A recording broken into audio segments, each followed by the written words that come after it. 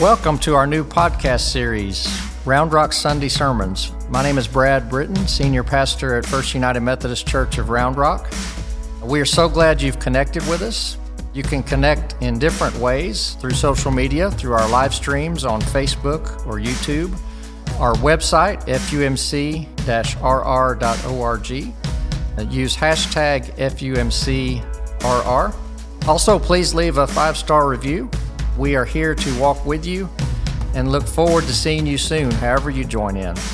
In the very near future, we'll be adding community missions to these podcasts, so stay plugged in to find out how you can help. We want you to know that we want to get to know you, to connect with you, and be the church where you can plug in and grow in your faith in Christ. And so, thank you. We welcome you, and let's take this journey together. Good morning. I'm going to use one of these because I've been coughing, and I figured when I cough, I can just go. I could do this. Then you could cough. There we go. Wow, that was good. Anybody else been sick? Yeah. Just me. Y'all are a rough crowd today. What has this weather done to you? You're like staring at me. Weird. Before we get into the message, I wanted to share with you what we're going to be doing with the sermon series. We are starting James, the book of James. It's in the New Testament, and there are 5 chapters in James, so if you want to take a chapter a week and read it, you can do that. Also, we're starting something new here on Mondays. If you opt in by texting to opt into this, you can receive a written devotional related to the sermon from the previous day. So tomorrow you would receive that digitally. There's also questions you can consider individually, or you can use them in a group, Sunday school, whatever you want to do. So Wednesday nights and Thursday morning, we also do a Bible study about what's coming up on Sunday on the text. So literally, you could be a part of the entire process of the message, before, during, and then reflecting on it afterwards. What I find in most churches, a lot of us just come on Sunday and that's about it. There's not much discipleship outside of that. And so I want to offer an easy opportunity for people to get connected to reading Scripture together and reflecting on it. And this isn't something we're just doing for this series. This is part of the new deal here. This is what we're about. So we're going to get more intensive in our discipleship here. And so it's called The Vine. You know, you got to name everything. And I'm one that's like, if I like it and it's good, I'll do it. Not because of the name, but we did name it The Vine for the Monday morning text that you receive. And that's based on John 15, where Jesus talked about He is the vine and we are the branches. And so we're connected to Him in that way. So I hope you'll take advantage of that. I think there's an insert in your program today where it has the information on how to opt into that. So let's pray. God, thank you for today. And today, as we think about our trials and sufferings and how to process that in our lives and our faith, remind us that you are with us and that you guide us through. And we pray this in Christ's name. Amen. So James is actually the English name. His name was actually Jacob in Hebrew. It is believed that the author of this was the half-brother of Jesus. So how'd you like to grow up as Jesus being your brother? I mean, can you imagine at the dinner table? Well, what'd you do today? Well, I got a B on that geometry test. I was really struggling. Jesus, how'd you do? Oh, taught the class, you know. So can you imagine growing up with Jesus? And so here is the half-brother of Jesus writing a letter. It says to the 12 tribes in the dispersion. Now, the dispersion was Jewish Christians that were scattered throughout the Roman Empire. Not necessarily in the Jerusalem area, but scattered abroad. And so he's writing this letter to them. In the letter, you see echoes from the Sermon on the Mount. So if you're familiar with the Sermon on the Mount in Matthew chapter 5, you'll see that here in James. Also, it is similar to Proverbs. Proverbs in the Old Testament is a listing of wisdom sayings, and you see this in James as well. It really reflects Proverbs 1:1-9. So we begin this letter with him saying that he's a servant of God in Jesus Christ. So in other words, he's saying this isn't about me, this is about the one that I've put my faith and trust in. And so he sends this letter to this wide audience. And he begins talking about trials. Now, if you want to start with a group and maybe a letter or a talk, sometimes it's good to ease into it. You know, you just kind of ease into it, maybe something humorous or like I did earlier that no one laughed at in that awkward moment that you can create. And, you know, you start with that, but don't start with the difficult stuff. Yet he did. He talked about the trials. He said, when you face trials, consider it nothing but joy. Now, how many of you associate joy with trials? Anybody just wake up each day and think, God, I hope I have something really difficult today to be joyful about because it's so difficult? None of us do that. That doesn't make any sense. But he says, consider it joy. Then he talked about this testing of our faith producing endurance, and then through the enduring, we become mature and complete. But he begins with when you face trials. He didn't say if. Remember, this was a group of people that had it hard, very difficult, way easier than we do. Can you imagine being a part of the first church community back then? How difficult that would have been? And he says, when you face trials, not if. You ever hear the saying, God will never give you more than you can handle? You ever heard that? Two problems with that. Number one, it's not in the Bible. People say, it's in the Bible, right? No, I actually did a series once on things we hear that people think are in the Bible that are not, and that's one of them. It also has a bad premise. Whoever said that God gives you problems to begin with? I mean, think about that a second. If I were to make a hospital visit this week, and I walk in the room, and this person is there in the hospital, things are obviously not going well, how do you think it would go over if I said, boy, what did you do wrong? You must have been bad. God's punishing you. Would you like to hear that? No. Yet, for some reason, in different parts of our culture, we assume that everything that happens is because God directed it to happen. You know, sometimes bad things happen to us because we make stupid decisions, right? I mean, let's be honest. Some things we do, we suffer for. That's just life. God's given us the freedom to do things and to be in partnership. And another word for that is sin, by the way. And thank God there's grace, right? Then there are other things that just happen in the world that there are no explanations, unexplained accidents, illnesses. And we don't know why they happen, but I don't think we necessarily need to blame God either. Now, what God has promised is God has ordered this world to where bad things do happen. We know that, but that God is with us in it and through it. We know that much. And has promised never to leave us.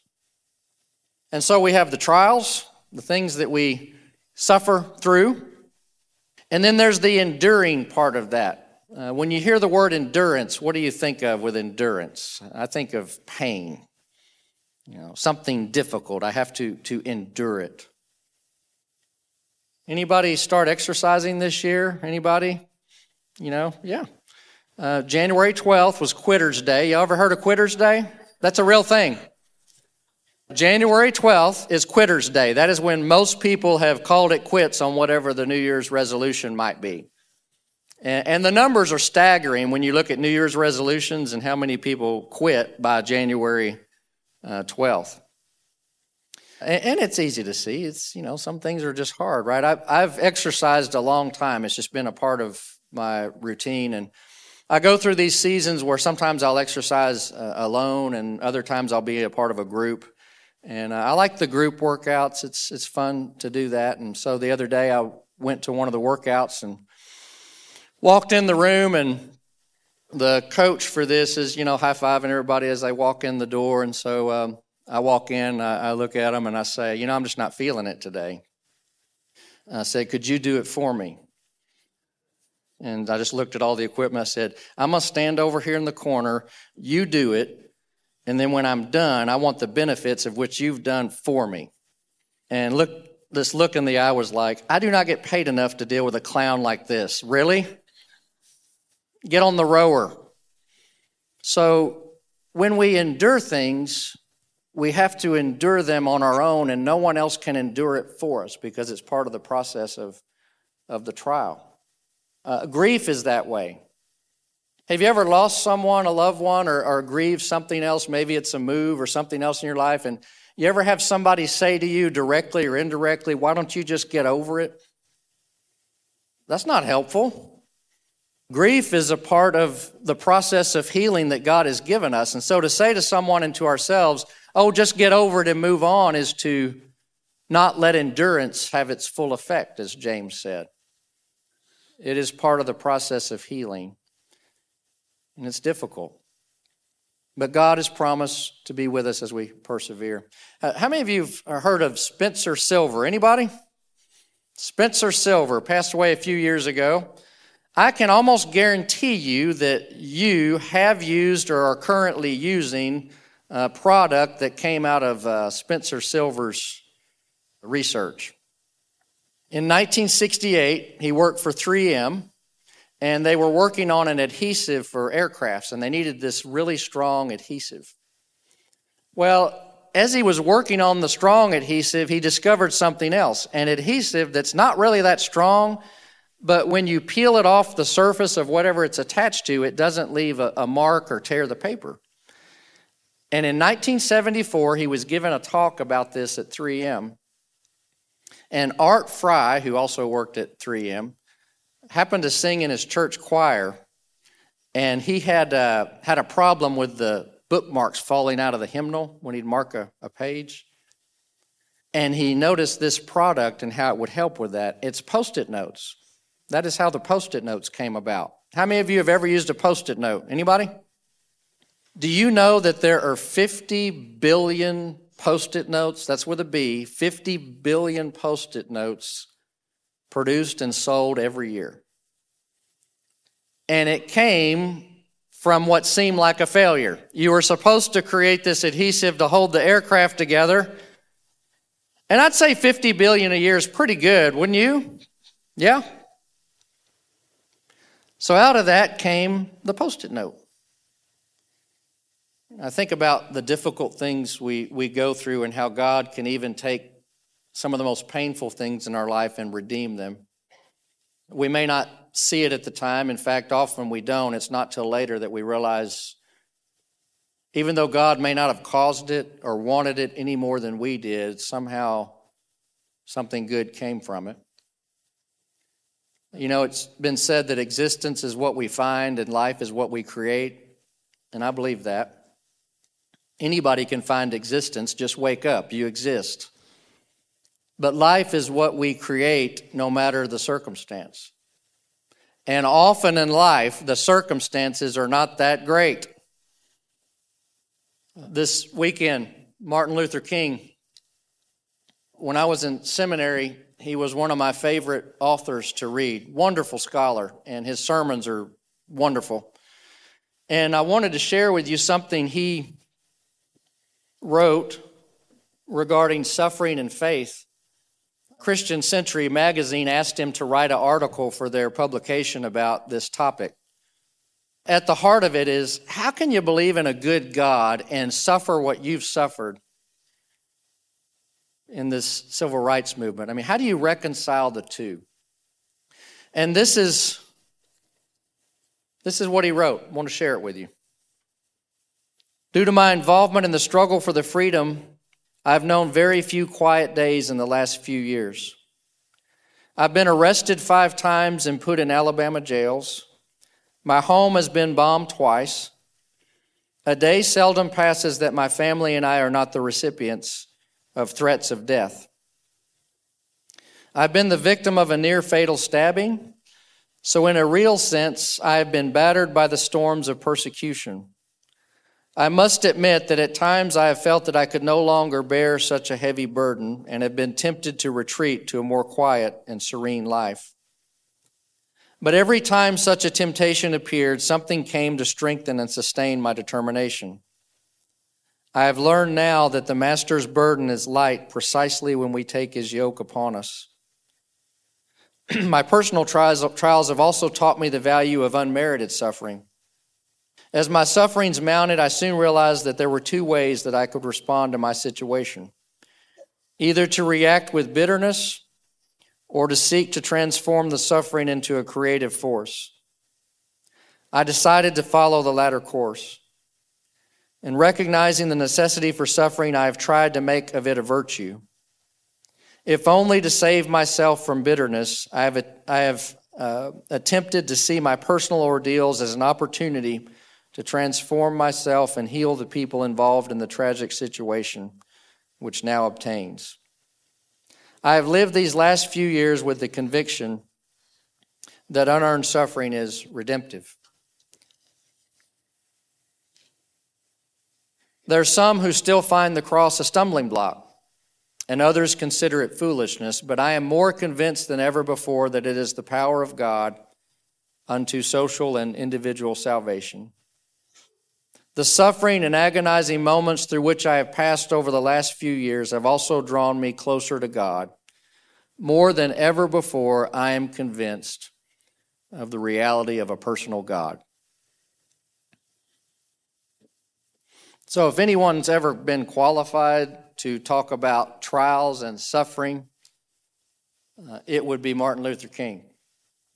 And in his writings, not just this article, but in other writings, he talks about connecting the cross and how God, becoming one of us in Jesus Christ, literally took our sin upon him, but also took all of our suffering. And the cross is the greatest symbol in history of redemption. God taking something so terrible and making something out of it that no one could have ever imagined. I was in a hospital recently and was visiting with a family from our church. It was in the ICU, literally life or death at this point. Very critical situation. I'm sitting there in the room, and it was one of those visits where we talked a little bit and then we just sat for a minute. And you've been in those situations where there's not much you can really say. You just kind of sit in the moment. And it was at that moment that over the speakers in the hospital came the lullaby song. You know, a lullaby song for babies? I'm not going to attempt to sing it or hum it. It would be even more awkward than the beginning of the sermon, but we won't go there. This lullaby came over the speaker. And the hospital plays that every time a new baby is born. And the family that I was sitting with, the spouse of the person in the hospital bed, just looked at me and we both kind of grinned. And we thought about how neat it is that a life literally has just begun in this moment. So there we sat in a hospital room where life and death were literally at stake, and we were reminded that even in the difficult things, even death itself, that God can create and does create new things. And I don't know about you, but if you're human, you've had trials. Maybe 2023 was a hard year for you. Maybe 2024 has been hard so far. It's only been 2 weeks, and here we go, right? But the reminder from James today is that God is not only with us, but somehow, some way, maybe not now, maybe you'll never see it, but God can redeem anything, even you. You know, I was thinking driving in this morning, with it being so cold, and I was thinking back to when I served a little church, Tawakana.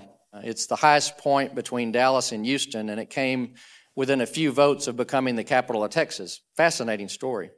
And I was appointed there and served 5 years, and this little town is on a hill, literally. And they have the most beautiful bluebonnets. In this particular year, the bluebonnets were just amazing. The biggest, brightest field of bluebonnets I'd ever seen in my life was that spring. Well, guess what? Holy Week in April, it snowed. We actually had to cancel the sunrise service due to snow in Texas in April. And later that day, I was driving up to the church, and I had to pass the cemetery. And the cemetery there in Tehuacan is on a hill that slopes down, beautiful view. And driving past the cemetery, you know what I saw? The most beautiful snow-covered hillside with bluebonnets sticking up out of the snow. I've never forgot that. It was a reminder to me, and I hope it's a reminder to you, that no matter how cold and dark it might be today for you, that we serve a God who is a God of redeeming things, a God that can show up like a bluebonnet in a field covered with snow. Let's pray. God, some days are just hard. Some things we don't understand, and we don't look for trials and suffering. We certainly don't automatically associate being complete and mature with that. But it's our prayer today that no matter what we might be going through today, that we remember that you're not only with us, but in the enduring itself, you draw us closer to you. And so help us to help others that might be facing trials, and maybe we can be a part of their healing. Help us to be patient with each other, to be kind, to be loving, and to know that there is the possibility of creating life with you. We pray this in Christ's name. Amen. Thanks for tuning in to this week's Sermon Series podcast from First United Methodist Church of Round Rock, Texas. For more information, you can find us online at fumc-rr.org or find us on social media at FUMCRR.